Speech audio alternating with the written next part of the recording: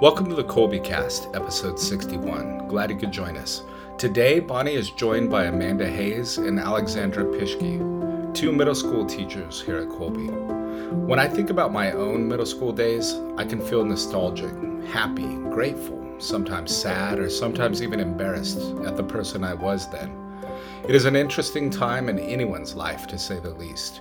We are so glad that we have such dedicated teachers who are there for our students during these often confusing middle school years. Enjoy the show. Hi there, I'm Bonnie, liturgical musician, popcorn and podcast fanatic, and Colby homeschooling mom to 4 lads and lasses of middle and high school age.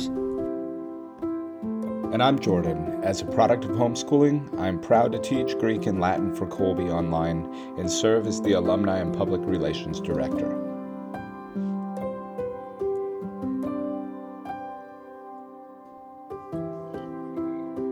Let me take you back in time to the early 90s when I was in middle school. After lunch, instead of recess, we had something called Coke Break, where we stood around on the blacktop outside. I forget where we went if the weather was bad, and talked for 15 or so minutes with our small styrofoam cups of whatever carbonated beverage we had gotten from the concession stand inside, since where I come from, soft drinks are collectively known as Coke, as in, let's go get a Coke. And then after that, we specify what kind of Coke we mean. Do we mean any kind of soft drink from that?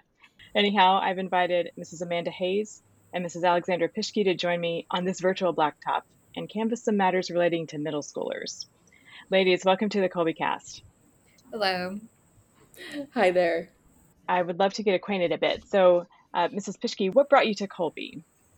Well, first, I'm from a state that we say Coke as well. So I'm in Georgia, and my husband's an Air Force veteran. So before we lived in Georgia, we lived in California and in Maryland. And while we were stationed in California, I went to Bible study with a lady named Elizabeth Hoxie.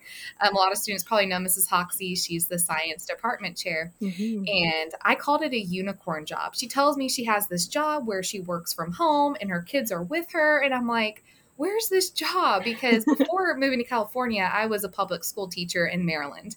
And with the military, with moving frequently, I had to quit a job twice for my husband's service. So when we moved to California, I actually stepped away and decided to stay home. But this was back in 2014, 15, and there were not any middle school math openings. Well, then my husband, we moved to Georgia for his job. And I am literally laying in bed one night praying, and God tells me to check the Colby website, and I go to check, and there is a Math 7 opening. Like, I was so excited. Oh, I immediately text Elizabeth. I'm like, is there really like a middle school 7th grade math teaching position? And that was 4 years ago, and I have been here ever since. So that's how I got brought to Colby Academy. Oh, I love it. I love it. What a fun story. And now you're in that area with lots of Colby teachers. There's a lot of y'all around that area, aren't there? Yes, and I'm actually today at the director's house, Mrs. Lingle's house, with the Atlanta Teacher Workshop. So there's about a dozen of us all here that live in the Atlanta area. That is so fun. Mrs. Hayes, what about you? How'd you come to Colby? Yeah. So I actually started out in Atlanta as well. That's where I went to high school, college, all of that. And then my husband and I moved away when we got married. And we moved a lot after we got married because my husband was a Lutheran pastor, and you sort of go where you need to go. Yep. And so I was a stay-at-home mom that whole time with our children. And we started homeschooling, and I'd always loved Colby's curriculum. So I usually followed a lot of the Colby recommendations for curriculum. And then my husband, and so I was Catholic all along. And my husband actually converted to Catholicism, which, being a Lutheran pastor, presents certain difficulties because it means you lose your job. And so he left his job. And so I found myself in need of working again. Mm-hmm. And so while I had intended to go back to teaching when my children were older, realized I needed at least something part-time. So I was doing various part-time gigs. And then someone local to us, where we are here now in Virginia, mentioned that Colby Academy was hiring. And I was like, for online teachers. And I was like, well, wouldn't that be a dream job? I mean, I love Colby's curriculum and I could teach online from home. I was like, that would be perfect.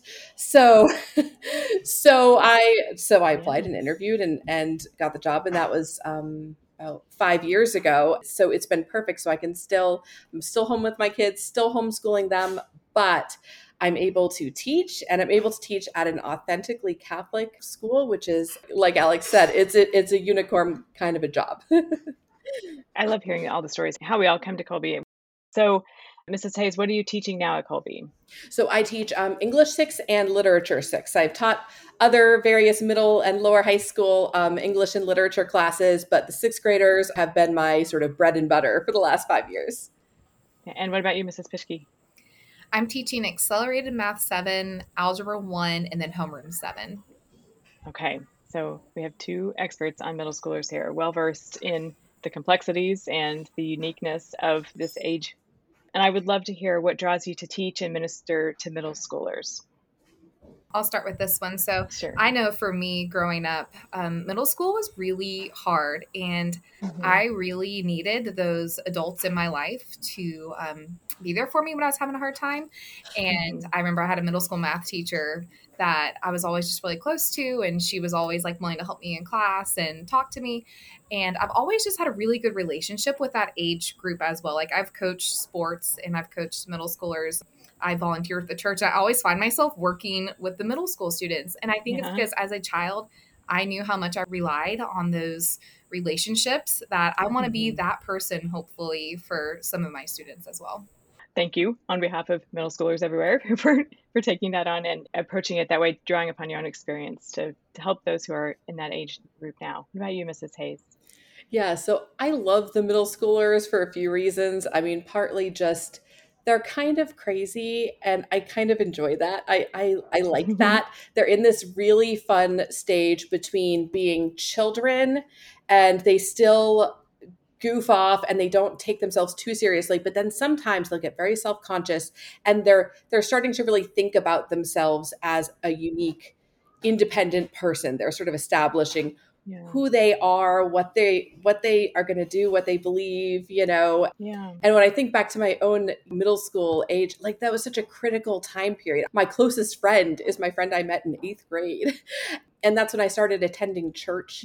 My family was not a church attenders. And so that's when I started sort of developing my faith. And it's just such a crucial time. And they're just so much fun. And the 6th graders, especially, that 6th graders to 8th grades, it's a big difference between those two age groups. But the 6th graders are fun because they very much, especially our Colby students who are primarily homeschooled, and they don't take themselves too seriously. They're still willing to be goofy. You know, they can be very sweet, but they also can handle a little bit of sarcasm. I always joke I could never teach first graders because they might take me too seriously because I will happily troll my students a little bit. They know I will, if they're pulling nonsense, I will troll them with memes come the next class period. If I'm seeing ridiculousness on the homework, you know, I happily do that. And the middle schoolers enjoy that kind of thing. So I like being able to joke around with them a little bit, but also I find as they're developing that abstract thinking, you can have more serious conversations with them. You can talk about bigger concepts in literature and things like that than you could even just a couple years prior. Sure. I definitely see that with our kids who are now, the youngest is 11, the eldest is 16, coming through this age group, how it seems like in some ways when they have been on the lower end of that age, they are in some aspects enjoy things from their childhood years, but are also looking to interests that are sort of more mature and more older is the only word that comes to mind at the moment for that. But it's sort of all juxtaposed together so that in some areas they're on the younger side, some areas they're on the older side, and it's a bit disjointed at times. And I think it can be as confusing for them as it is for us. Like, okay, what's happening there? So at the same time, you're so right about being able to relate to them on a deeper level and talk about things that are so much more complex. And it's a really neat time as well. So with that in mind, Mrs. Pischke, is there anything in particular that appeals to you about the middle school age? Well, first, they're just, as Mrs. Hayes was saying earlier, they're just funny, you know, like they're very honest. Like when I used to teach in the public school, like they'll tell you the truth, whether you're ready to hear it or not. So the other part is they're also still really excited to learn. I teach homeroom 7 and they're just so excited to be there. They're like, they get to talk to each other. They want to socialize. And so they're really excited. And then they're more independent than elementary, but they also still rely on their teachers too. So I like that age group that they are a little bit more independent with their learning, but yet they still like need that instruction from their teacher. And that's kind of a delicate line I walk as a mom. Like, as much as you can do for yourself, I want you to do, but I know you still also need a lot of help from me. So trying to sort out which is it today? What in which areas do you need more help from me, and in which areas would it be better for you to do more of this yourself? That's the tricky business that I find myself in a lot of the time. So thinking about this age group, and as they enter, middle school is a big step forward, academic wise, expectation wise, all that. We've got a lot going on here. So how can we foster this faith that's continuing to develop and mature, and we want it as we want it to? That's one of the primary reasons we're approaching education from this direction in this manner with Kolbe's help, and also helping our students cultivate good study habits and life skills. What do y'all think? Where's a good place to start? So with my homeroom students, we begin every homeroom with a student-led presentation on a saint of the week. And they're able to pick a saint, or sometimes I pick for them, but I do encourage them to pick a saint that they don't necessarily know a ton about. And so with their presentation, it's not only like, the life of the saint, the history, but their impact then and now.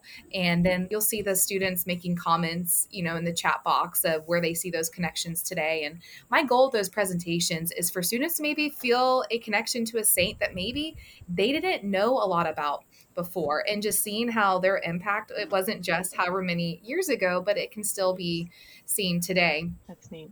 I love the Saint of the Week study. It's like befriending them, like making new friends, to think of them as people, to think of them when those saints were the students' ages, like what they were like at that age and beyond, and to call upon them and support them as they're growing in their faith. That's really neat. Mrs. Hayes, you have some ideas on this too, right? Yeah, so in the literature classes, we read one saint biography, but even outside of the saint biography, which in the 6th grade, we read St. Catherine of Siena, which is a good one. And my students always like that. The real bulk of her story starts right about when she was 12. And so that's kind of that they relate to that. Mm-hmm. But a lot of the other stories that we're reading are not, while they're not saint stories specifically necessarily, mm-hmm. There are themes of faith and going back to that idea of the middle schoolers are capable of thinking about things at a deeper level.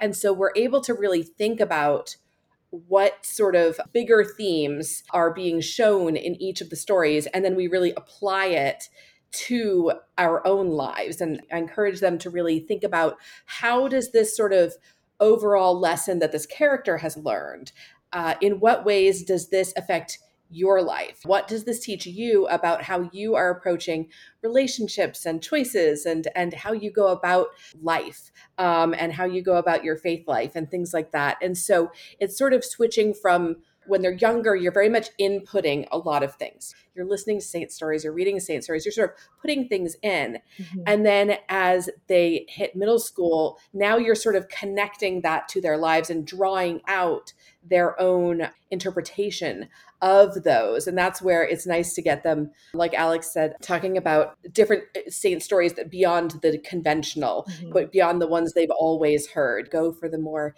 unique ones, because often they'll find their sort of saint friends in that they can connect to going forward.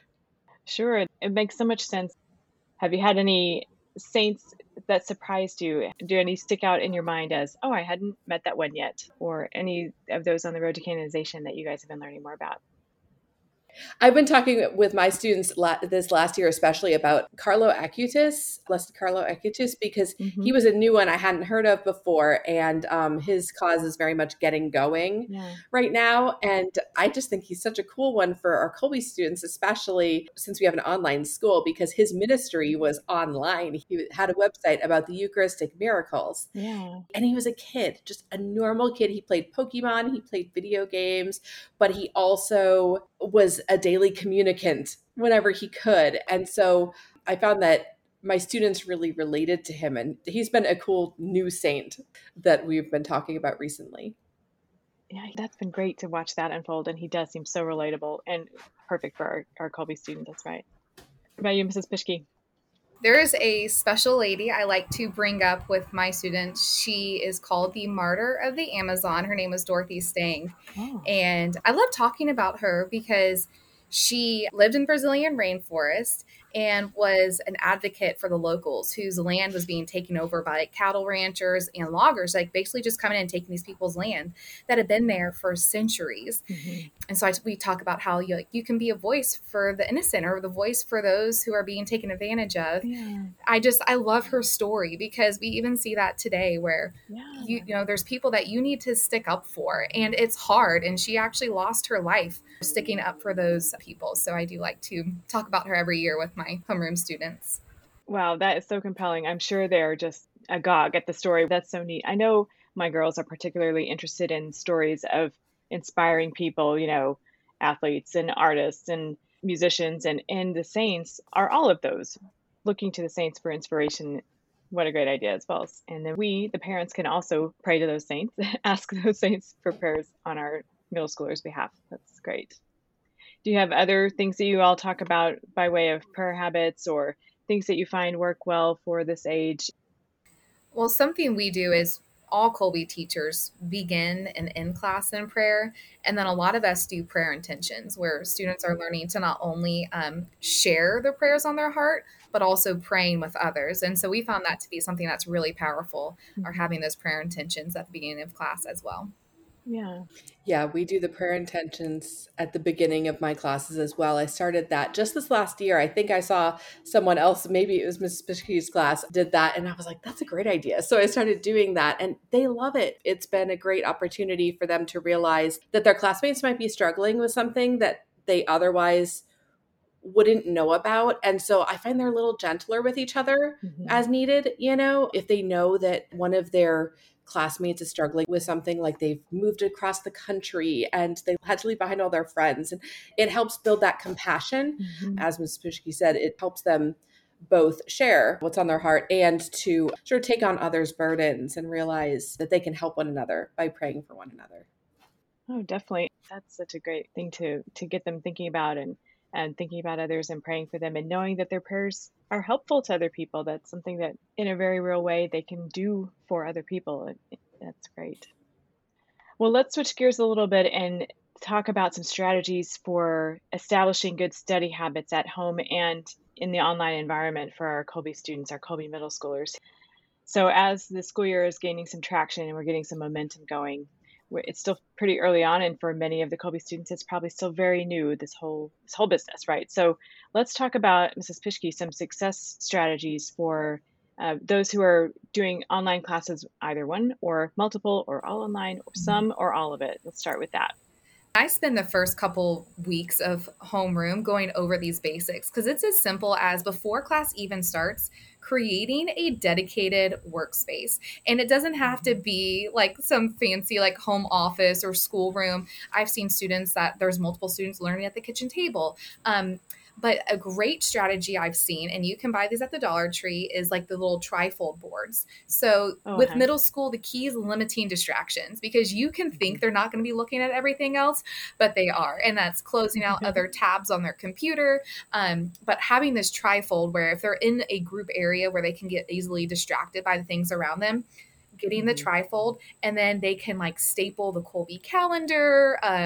They can have like important notes maybe that they need on it. They can decorate it. Like that is like their personal space when it comes time for learning. And then the other part is having some type of like caddy or something where all of their notebooks for school are right there. They have calculators, pen, pencils, highlighters, because there's so many times you're in class and the student's like, oh, I forgot my notebook, and I don't know where it is. I leave it in the dining room. Is it in the kitchen? Is it in the laundry room? So having dedicated learning areas is so important. So having the conversation with your families before school starts, be like, where is our learning space going to be? What do we need in this space? I always tell students, what does it look like? What does it sound like? And what does it feel like? So keeping those 3 questions in mind when creating those spaces. And then the second part is practicing like uploading documents and how to properly save documents. And the student orientation certificate is the reason why we require that in every class is for students to practice it multiple times. So showing your middle schooler how to create folders on your computer, like just for them, where they can save all of their scanned documents and have a folder for math, for language arts, for religion, and just help them create those organization, because there will be times where they submit something and for some reason it doesn't go through. And then they can't remember, like, I can't find my file, my scan, and I already threw away my homework. And so it helps prevent, like, because with middle schoolers, you know, you've probably seen their bedrooms. Like if something is missing, it's missing. So just really helping them and doing it visually. Like I walk them through my own, like I share my screen and I go, here's where you go to my files. This is homeroom, and they can see how I have everything organized by files. So you think it seems really like obvious and basic, but we need to make sure with our middle schoolers that we are being as basic as possible and showing them and walking them through them. Because I find having that dedicated learning space, organization, and then time management, using your planner, looking ahead at your schedule, are 3 huge things to help our middle schoolers succeed. Great suggestions and good habits to start practicing, and we have to be really deliberate with them at the beginning of the year, don't we? Like it seems almost like overkill to be like, okay, did you do this? Yes. but the times that it doesn't happen, I mean, if I can very easily make the assumption, oh, that they know how to do that, or they did that already, and nope, I come to find out later. No. Mrs. Hayes, you probably have some similar suggestions and more to add to that with your experience teaching middle schoolers online as well. Yeah, absolutely. It's a big transition to go from elementary to middle school, whether they were in, you know, this past year with COVID, we had a lot of students coming from public schools into Colby. And so they were coming from a public elementary school into an online middle school, that's 2 big transitions there. To go from a brick and mortar school to an online school, and going from elementary to middle is always a big transition, even if you're in your local school and just going up to the next building next door. It's a big transition because you go from having, you know, one teacher has maybe 25 students and they're all the same age and grade and they're all doing the same stuff, and every student has just one teacher. You know, they may have a music teacher or an art teacher, but they just have one teacher. Or if they're homeschooled, they have their mom or their dad who are teaching them. So they have just one teacher. And now in middle school, suddenly you have multiple teachers. You have a different teacher for math and English and science and religion. And that requires some executive functioning skills that are difficult. So they're difficult to learn. And like Mrs. Pischke was saying, modeling that is really important, and explicitly teaching. I think it can be easy, especially if you have a smart kid or a very responsible kid, to assume they'll pick it up and to assume this is common sense. Of course, you should name your file week 1 English homework and not just XYZLT, which is what the computer wanted to, you know, automatically name it, or unknown, or, you know, PDF or screenshot 245, you know, it's like, you're not going to find that screenshot if it's labeled screenshot 245. Like you've got to give them a name. And that seems common sense to us, but it's really not. It really is a skill. You have to teach it to them, but with that little bit of explicit instruction early in the year. And I think parents can help with that too. You know, when my son started with Colby classes, he's in 8th grade now. When he started with Colby classes 4 years ago, it was a lot of explicit teaching. I started with just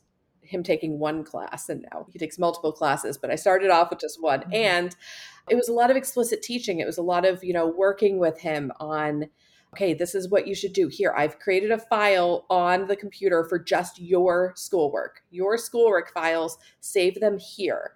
And then one for each year in addition.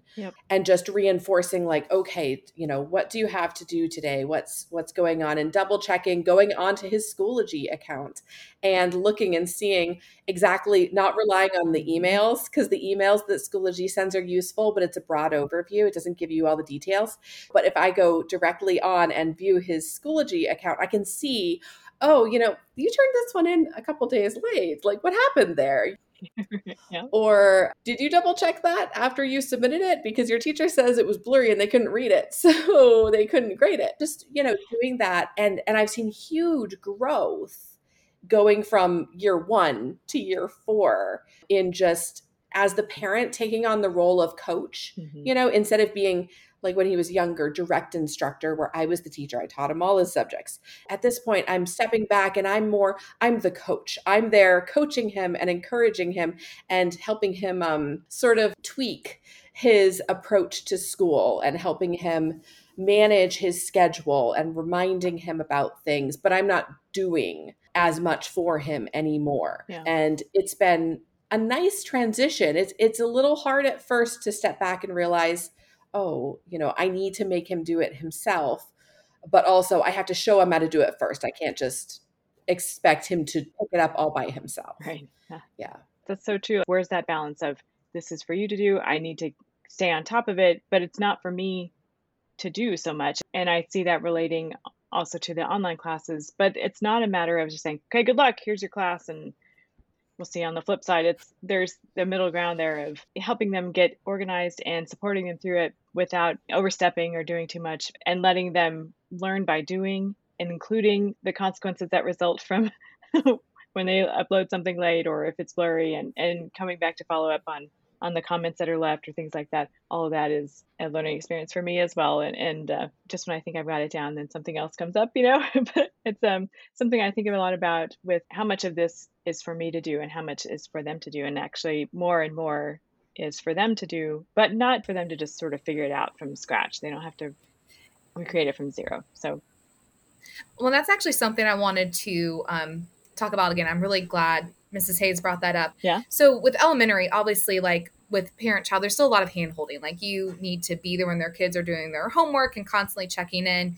And then when they get to like middle school, it's like they don't want to hold your hand, but you still need to. And so it's really important that our parents are paying attention to the Schoology pages. They are paying attention to those assignments, because I see come towards like the middle of the semester, towards the end, they're like, oh, I've noticed my child's been late on their schoolwork, or they've been not getting good quality submissions. And so just making sure you're checking those assignment comments, checking their grades. I call it the weekly Friday grade book. On Fridays, just go through. And if they're not getting full credit, have those conversations with your child. Like, what could you be doing differently? Is it quality of submission? Are you not showing your work? Are you late? Like, what solutions can we get? Because sometimes parents view online learning as hands-off. And in middle school, they definitely still need those check-ins from their parents, because it's a lot for them to take on in middle school. Like, not only are they, as Mrs. Hayes was saying, they're trying to figure out how to go, for some of our students, from elementary school to middle school, or from brick and mortar school to an online school. So they definitely need their parents there to help them out with that transition as well. And it can be confusing for the parents to look through the Schoology notifications and through the Schoology pages and figure out, well, what does this one mean? And I can view this, but I can't view that, or whatever. So some of that takes some time and effort on the parents' part to get acquainted with Schoology and their resources that Kolbe makes available to help in that process too. And we can ask for help via the chat and things like that if we're having trouble navigating the Schoology sections that parents need to be able to do. So anything else about study habits for online? I would like us to look also at the homeschool side as well, but anything else with online?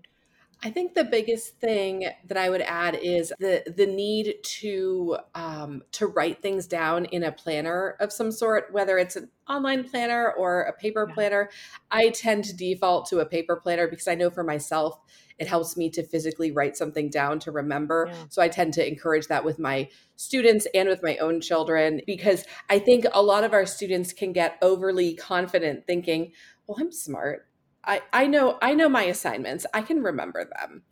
But what they don't realize is that it's not a matter of being smart. It's not a matter of having a good memory.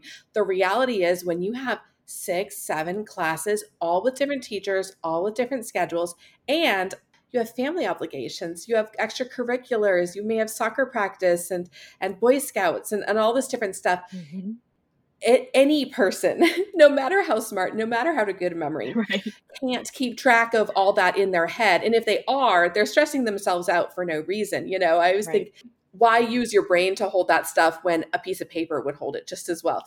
And so try to encourage them to write down those assignments, write down those due dates, get that stress out of your mind and onto paper so that they can stay organized, but enjoy life and not stay stressed about schoolwork or due dates, because it's really very manageable if you stay on top of things. It's only when you're trying to hold all of that in your head and remember all of that in the midst of life that it can easily get overwhelming. Oh, sure. And so keeping a planner of any kind, just a sheet of paper that you keep all your assignments on for the week, whatever, helps to make it all a lot more manageable for them.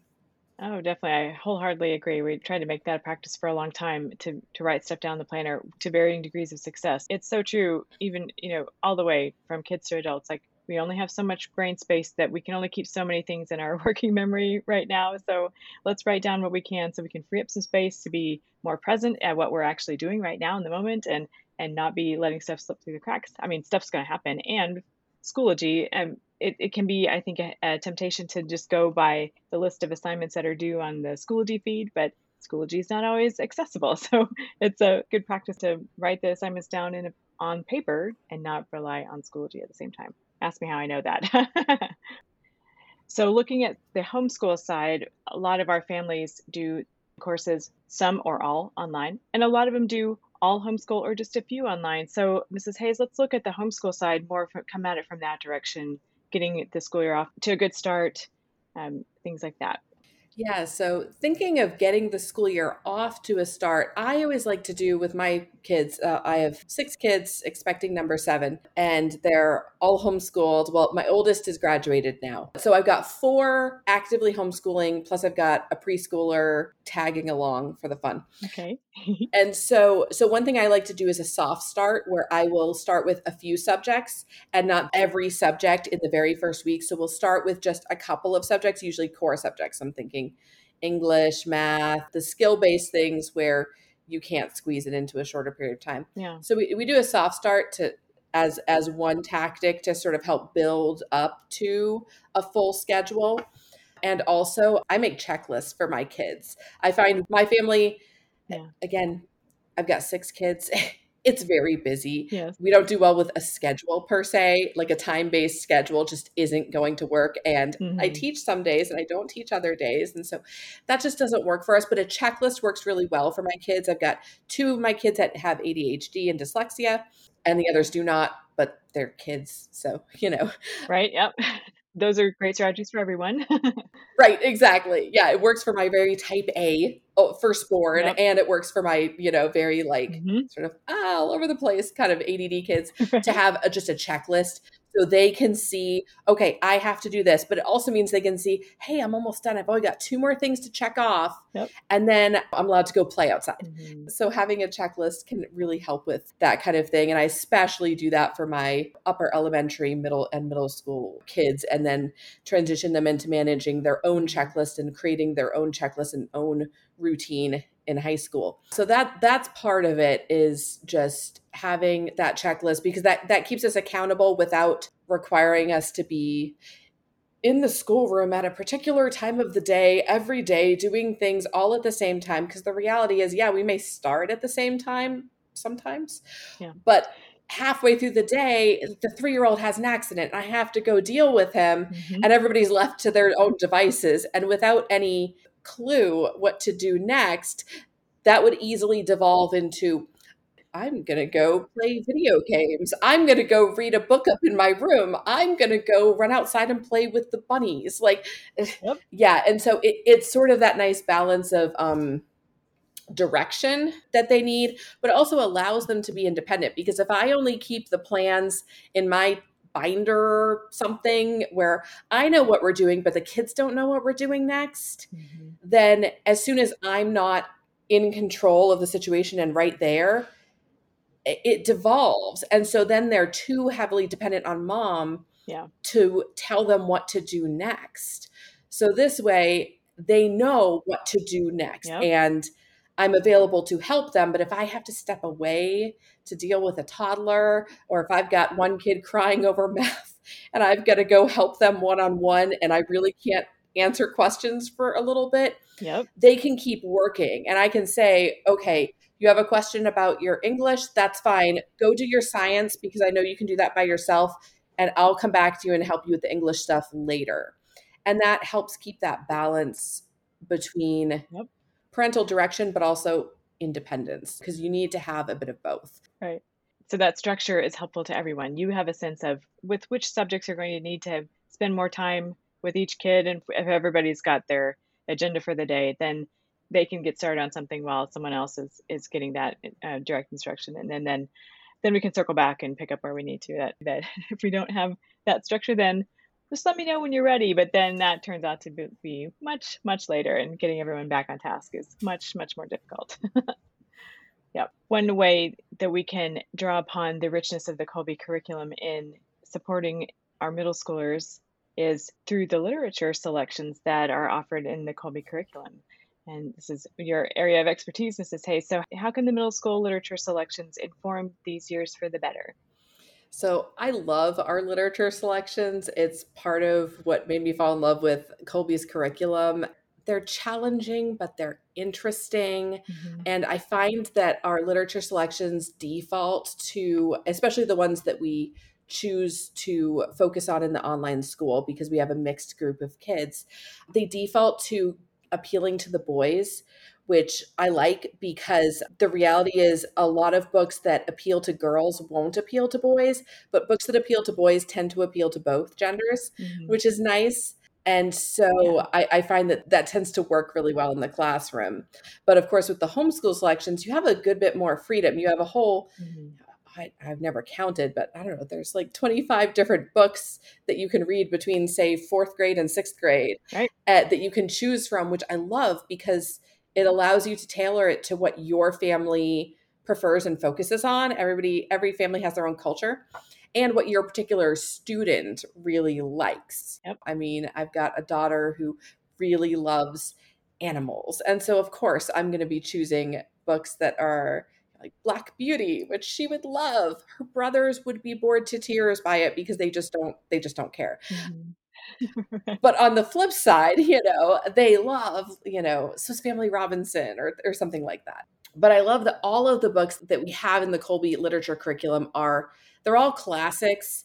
And that doesn't just mean, I think a lot of people have a misconception that classics are just that they're arbitrarily chosen because they were written by rich white guys or something. Yeah. And the reality is, A, they aren't, and B, they're classics not because they're old, Mm-hmm. though it does have to be a certain age to be a classic because, and I tell my kids this, I'm like, some of the books you're reading now will become classics in the future. They will be considered classics, but they couldn't possibly be now because they're too new. What you need to see is, does a book speak to people across different time periods and across different cultures, across different geographical regions? That's what makes a book a classic. And that's what's so great about the Kolbe literature selections for middle school is that these are classics and they're engaging and they're speaking to universal truths and universal common experiences. My kids will be able to completely relate to certain struggles the characters are going to have. When my sixth graders, we start off the year with the bronze bow, which is one of my favorites. And they can relate to these sort of anger issues of the main character and his problems with forgiving someone who has egregiously wronged him. I mean, he's right to be offended, Mm-hmm. but he's not right to not forgive. And they can really relate to that because it's speaking to something that is part of the human experience. And that's the nice thing about the Kolbe literature selections is that if you are a human, you are going to be able to relate in some way to the themes and experiences in the books. Right. Sure. Okay, Mrs. Pishke, do you have any particular math tips you like to offer to middle schoolers or those who are coming to online math for the first time? So with middle school math, like practice is so important. So definitely doing that homework. And if you see your child struggling, there's so many amazing online resources like Kuda's one KUTA. Okay. And then you can also just like email the teacher. Like I know I'm always happy to have a parent email me where I send them like games kids can play Okay. and things like that. Because when you're learning the basics of math, it just takes practice and repetition, because those are the skills that they're going to use. Like, for example, we cover integers in Accelerated Math 7, like just how do you add, subtract, multiply, and divide positive and negative numbers. Mhm. And you will use that not only in upper level math, but every single day Right. in your future. So they're learning so many like fundamental lessons and skills in mathematics. So I always tell my students, practice, practice, practice is the most important thing. Okay, good. Do you find people when they learn that you teach math online, are they like, well, how does that work? How do you even do that?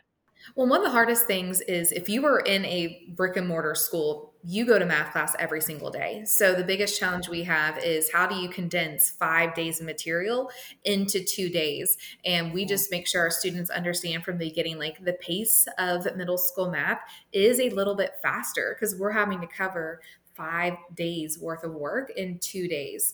And something that myself and I know some of the other middle school math teachers offer are something called note catchers. They're optional to print, but we always encourage them because they're basically fill in the blank notes with all the practice problems already there. So if your student's taking a math class where they offer those, encourage them to print them because otherwise they're spending so much time trying to write every example down that they're not having time to solve the problems. So the pace of the class is quicker, and that can be something that takes students a little bit longer to get used to, the faster pace of the class. Mm-hmm.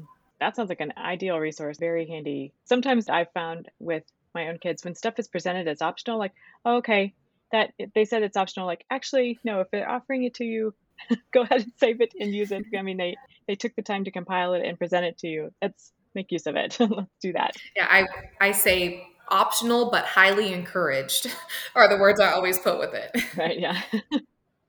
Okay, we've covered a lot of great ground here.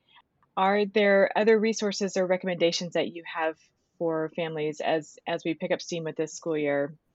I would just tell your child, don't be afraid to ask those questions. If they're confused on how to submit a homework assignment, where to find something, like tell them not to be afraid to ask because in middle school, so many students are like embarrassed to like ask a question, but most of the time I tell them what your question is. I can almost guarantee you there's a couple of students wanting to ask the exact same thing. And in the Adobe Connect Room, if there's ever something called like a Q&A pod, that is anonymous. So the teacher can see it, but nobody else can. So that if a student wants to ask something that they don't want to put like in the chat box that everybody can see, they can always message the teacher privately. And whether it's, can you please re-explain how to do this assignment? And they can ask it there where it's not public to their classmates. Oh, that's good to know. I certainly remember as a middle schooler hesitating to speak up with questions like that, even though the teacher had said, if you've got a question, someone else does too. Still, I was still, nope. So, what about you, Mrs. Hayes? Yeah, I always encourage my students to take advantage of the plus sides of online education. I mean, you don't have to be in a building for 8 hours a day. You have a great deal of freedom. And if you can stay somewhat organized so that you're, reasonably on top of your assignments, there's a great freedom that comes with that.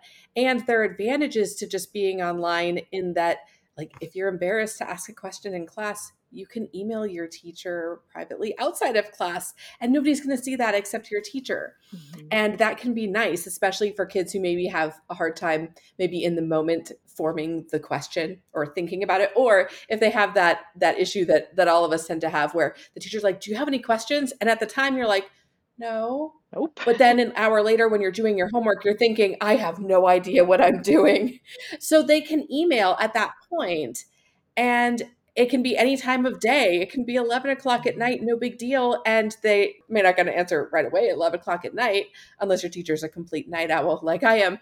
But you can email it right then when you're thinking about it, and then get an answer back the next day so that you can and get a pretty thorough answer and privately where you don't feel like you're on the spot. And as a teacher, I know if one student emails me about something, 9 times out of 10, 3 other students have emailed me about the exact same thing. And so when that happens, that's a clue to me. Okay, I need to go over that in class. And without naming names and saying, well, Joe and Sally and Mary all emailed me about this. No, I just, I received several emails asking about this concept. So clearly I didn't go over this enough. Let's review that a little bit in class, which is great because then, everybody can benefit from it. Right. And they're all thinking, phew. Right. Yes, exactly. Yes. So, but yeah, there are just so many advantages to it. And so I think last year everybody was very focused on the negatives because they were forced into it, which isn't a nice feeling to feel forced into switching up your child's school or switching up your own school as a middle schooler. But the reality is in ordinary years, most of our kids love it. Yeah. And a lot of kids who came in last year at the beginning of the year, a little bit reticent because understandably they were thrown into it without any choice. Their parents didn't have a choice. They didn't have a choice. They were just sort of trying to make the best of a bad situation. But by the end of the year, they realized there are a lot of advantages here. Yeah. I don't have to go to the same class 5 days a week. I can go just twice. I can work a little more independently, have a little more free time. Yep. And I can meet people that I may not have otherwise met. I've had students from the Philippines and India and Mexico and Canada and Brazil and England, all kinds of places. And the students like that, that they have friends that they might not have met in their town, which is really fun. A lot of my sixth graders end up being physical pen pals by the end of the year. They're mailing letters back and forth over the summer after a year together. So making use of those is nice. Absolutely. Absolutely. There are positives to come out of this tough situation. We might not see them right away, but hope for those who are continuing on this year and those who will join us in years to come that they will have equally as positive and better experiences.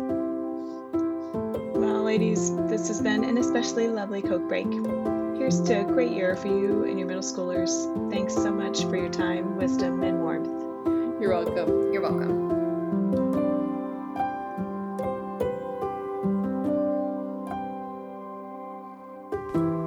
Mary our Mother, pray for us. St. Maximilian Kolbe, pray for us. Ad Maiorem Dei Gloriam.